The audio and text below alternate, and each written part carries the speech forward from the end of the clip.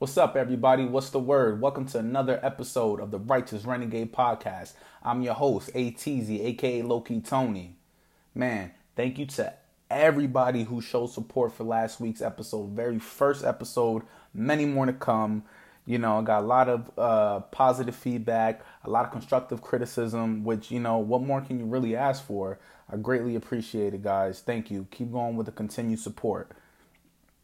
So what I'm going to try to do, I'm going to try to get two of these podcasts in a week. I'm recording today, Wednesday. I wasn't able to yesterday. I was pretty busy. But what I'm going to try to do is have one out for Tuesday as, Monday Night Raw review. And then I'll try to get one later in the week. I'm saying probably Thursday or Friday. And that one will be more dedicated towards my love for other sports, which is, football, basketball, UFC, my love for music, the things that I touched upon on the first episode. So with that being said, let's get to it. Monday Night Raw review. Oh, before I get into that, let me just say one thing. Sorry about that. So just want to say rest in peace to everybody who lost their lives over the weekend, over those terrible shootings. It's a damn shame that in today's America that you can't even feel safe going to your local supermarket. You got to look both ways. You got to see what's going on, man. It just sucks. It's a horrible time right now, and I'm hurt by it, honestly. And, rest in peace to everybody who lost their lives and all the families who, were affected by that. I'm sorry to hear that. All right. On that note, let's get to it. Monday Night Raw review, August 5th, baby. So this is how it starts out. We got Samoa Joe comes out right at the start of the show. He interrupts the announcers. He says, "Cole, shut your ass up." He says his name was besmirched. He was wrongfully accused of the speculations that were out there about Roman Reigns, the attack that happened to him last Tuesday on SmackDown. It's a classic whodunit. See what was going on. So he also said he was willing to stay all night out there for Roman Reigns to get an apology from him, which, that wasn't going to happen. So while he's talking, Becky Lynch just comes down to start her match. She just completely ignores him. She's like, "Hey, man, whatever. This is my show. I'm the man." So she comes down. It's a tag match. It's Becky and Charlotte versus Natalya and Trish Stratus. To be honest, I don't know who are the faces. Who were the baby faces in this match? Because it was like a heel team versus a heel team. Because Natty's acting like a heel. She's calling Becky a bitch, saying she's going to make her tap and all this other stuff. So I don't know what's going on. Becky, she's a natural heel. Charlotte, natural heel. Trish, honestly, she was way better as a heel than she's ever been a face. I don't care what anybody says. You look at her beginning work when she first started out in WWE, when she was like Vince McMahon's little play toy. Oh man, that was perfect. She killed that role. She was a great heel. Also, when she turned on Chris Jericho at WrestleMania, when she got with Christian, that was beautiful too, man. She's a great natural heel. I'm sorry. So what I noticed that Charlotte and Becky, they weren't having chemistry. They weren't tagging each other in throughout the match. The crowd was fairly quiet. They were near dead. Charlotte, she gets tired of it. She attacks Becky and then she leaves. Then off the distraction, Natty does a sharpshooter. Becky gets to the rope, but Natty doesn't break. Ref counts to 5, calls for the bell. Match is over. So Trish tried to break it up, but Natty goes ahead and she pushes her, then leaves. Pretty much it was a confusing match. Trish didn't even get in. She never got into the match. She helped out Becky. That's what I'm not understanding. So I'm guessing, I don't know. We're gonna have to see on Sunday. We'll just see what happens on Sunday. I'm guessing this is a one-off for Trish. It was a weird way of how she came back. Not much build up, but we'll see how that goes. So next up, we got Andrade versus Rey Mysterio. Another good solid match. These guys, opposite from the first match, these guys have great chemistry together. Those matches they put on SmackDown, man, awesome matches.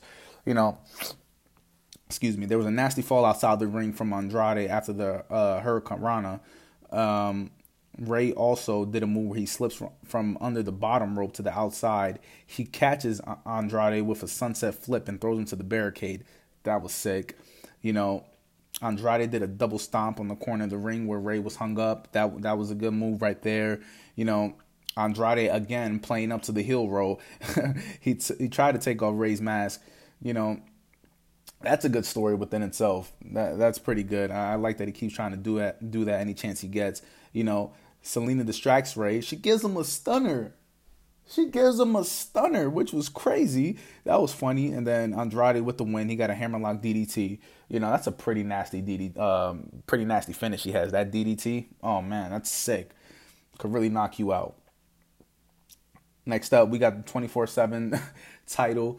We got a segment here. Mike and Maria, they're at the OBGYN. You know, they're in the room. Mike and Maria are talking. You know, Mike gives Maria the hug as she's like on the table. She got her legs up and everything. She thinks she's safe. Nah, you ain't never safe when you're the 24/7 champ. So Mike pins her as she's laid down on the table. Gets the 1, 2, 3. He's the new 24/7 champion. So he runs out of there. He says, "Oh yeah, I'm the next 24/7 champion." You know, celebrating everything. Out of nowhere, he goes into the lobby. Guess who's in the lobby waiting to get checked out? R-Truth, dressed in drag, and he's there with Carmella. And, you know, Mike can't believe it, but he should be because R-Truth is everywhere, anywhere that 24/7 championship is at. So he rolls up Mike. He gets the 1, 2, 3. It's over. He's the new 24/7 champion. I think that's now 10 times, 10-time champ.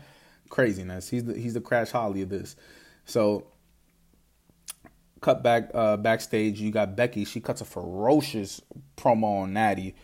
That was such a great promo. You know, that got me hyped a little bit more for their match because it was a bit underwhelming. I'm not gonna lie. As much as I love Becky Lynch, they're not really doing much for me, and especially because like on the opposite end of the spectrum, when Natty came, she cut a promo, but it was subpar. It was mediocre. She didn't really say much. I didn't really believe the words that she was saying.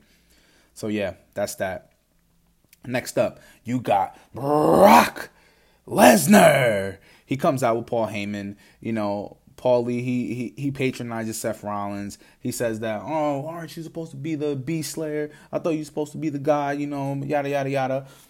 So they cut to a video of last week's destruction, you know, laying him out. Brock laid Seth out. You guys know the deal.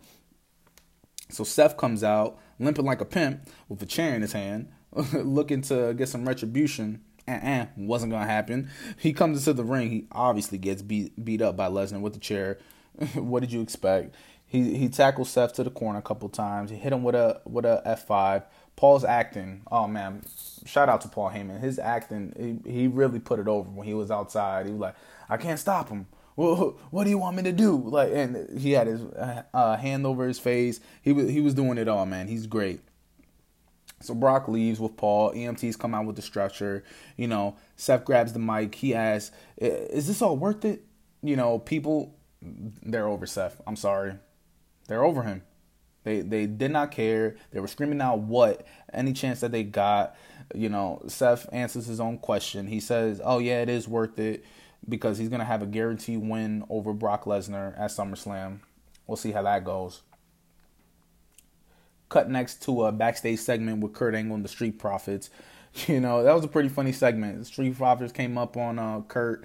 They have a bottle of milk, like a gallon of milk rather, and they have the cups. They about to all take shots.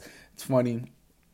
But then out of nowhere, Drew McIntyre, he interrupts the little shindig that they had, a little soiree, and he reminds Kurt the last time they were in the ring together, he made him tap, and he also ordered Kurt to call his match later with Cedric Alexander down the middle because Kurt was going to be the special guest referee. So we'll see how that goes later on.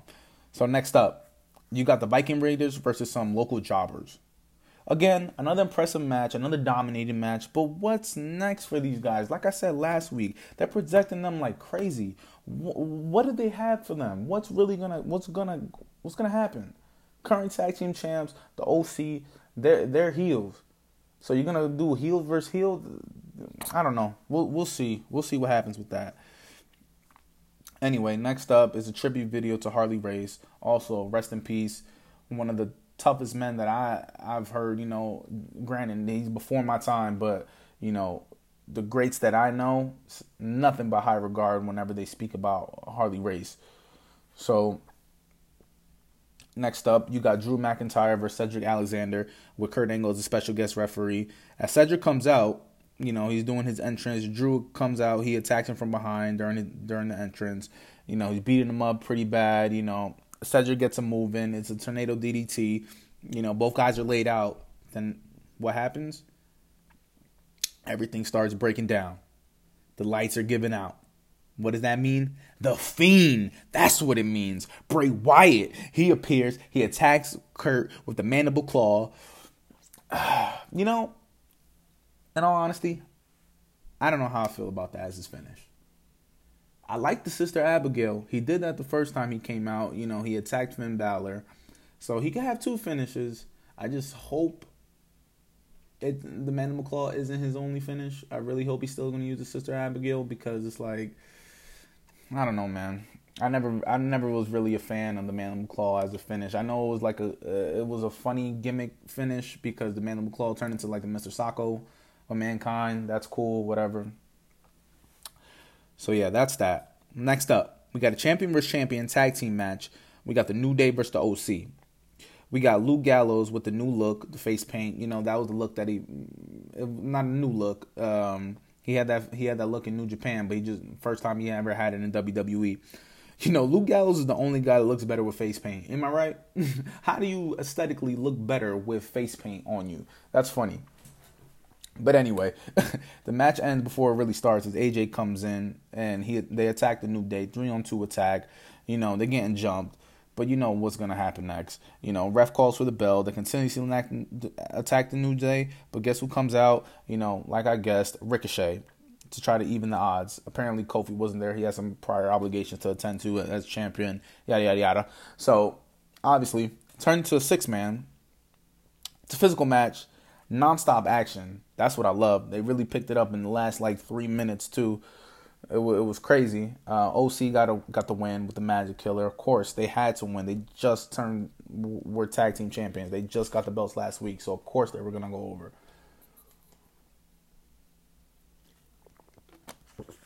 Excuse me. So back from commercial break, and we got Samoa Joe. He comes out. He's calling out Roman Reigns. He's demanding an apology. He threatens to shut down Raw until Roman comes out. He gets a chair, sits in the middle of the ring, continuously calling out Roman. We get loud, and let me tell you, people, CM Punk chants, drowning out whatever Joe was saying. So after about 5 minutes of this, not of the CM Punk chants, just Samoa Joe being out there, he goes to the back to look for Roman. He finds Roman in a parking lot as Roman pulls up in his car. They start jaw-jacking at each other. They're about to get at each other, and when a car comes and runs into Roman's car, Roman had to jump back in his car to avoid getting hit. Samoa Joe, he comes to Roman's aid, tries to see what's going on. He says, "Oh, get some help! Come on, people!" Honestly, it was a good job of making it look real. That was a great job by them. Wouldn't it be hilarious if it was Rikishi? I know in a million years it won't be. Because Rikishi and Roman, they're family. But that's just funny, man. They're taking a page out of the days of the early 2000s. It's crazy. History repeats itself, man. And I like it. Unfortunately, with me doing this on Wednesday, we found out who it was on Tuesday, SmackDown, which was Rowan. I would have never thought it would be him. Would have never thought. We'll see how that goes. That's a weird choice, but we'll see. Next up, we got a fatal 4-way elimination tag team match for the women's tag team titles. You got the Kabuki Warriors, the Iconics, Mandy Rose, Sonya Deville, Fire and Desire, and Alexa Bliss and Nikki Cross. The funniest thing throughout this whole match, I'm sorry, it literally had me cracking up, was Peyton Royce. She did an Austin Powers judo chop to Nikki Cross, and Nikki sold it. That was hilarious. She was on the apron, Peyton Royce hit her with it, and Nikki Cross just flew outside the ring. It was hilarious. But Peyton Royce's partner, Billie Kay, worst seller. She doesn't know how to sell a punch, doesn't know how to sell a move, nothing like that. And with that being said, Iconics, first one eliminated. We get guaranteed new tag team champions, which is great because when's the last time you saw Iconics on TV? Anyway, so everybody tags someone else in because they don't want to fight Asuka. Asuka's in the ring looking for somebody to wrestle. Everyone's scared of her. You know, one of the worst botches that I've seen, I don't know what was going on. I guess it was just a breakdown of communication. When Asuka, she had Mandy Rose in the Asuka lock, and Sonya was trying to get Kairi Sane's attention to attack her, so Sonya won't help out Mandy. You know, so she was just hanging there by the ropes trying to see if she'll get in, but also trying to get Kairi Sane's attention. Like, you need to attack me so I won't break this up. Like, what am I just doing? It was weird. It was so awkward. I don't know. So Kairi doesn't really get the hint until Mandy taps out. So that's it for Fire and Desire. So what that leaves left, the Kabuki Warriors and Cross and Bliss. So it's a damn shame. Crowd is not interested in the match. They do the CM Punk chants again.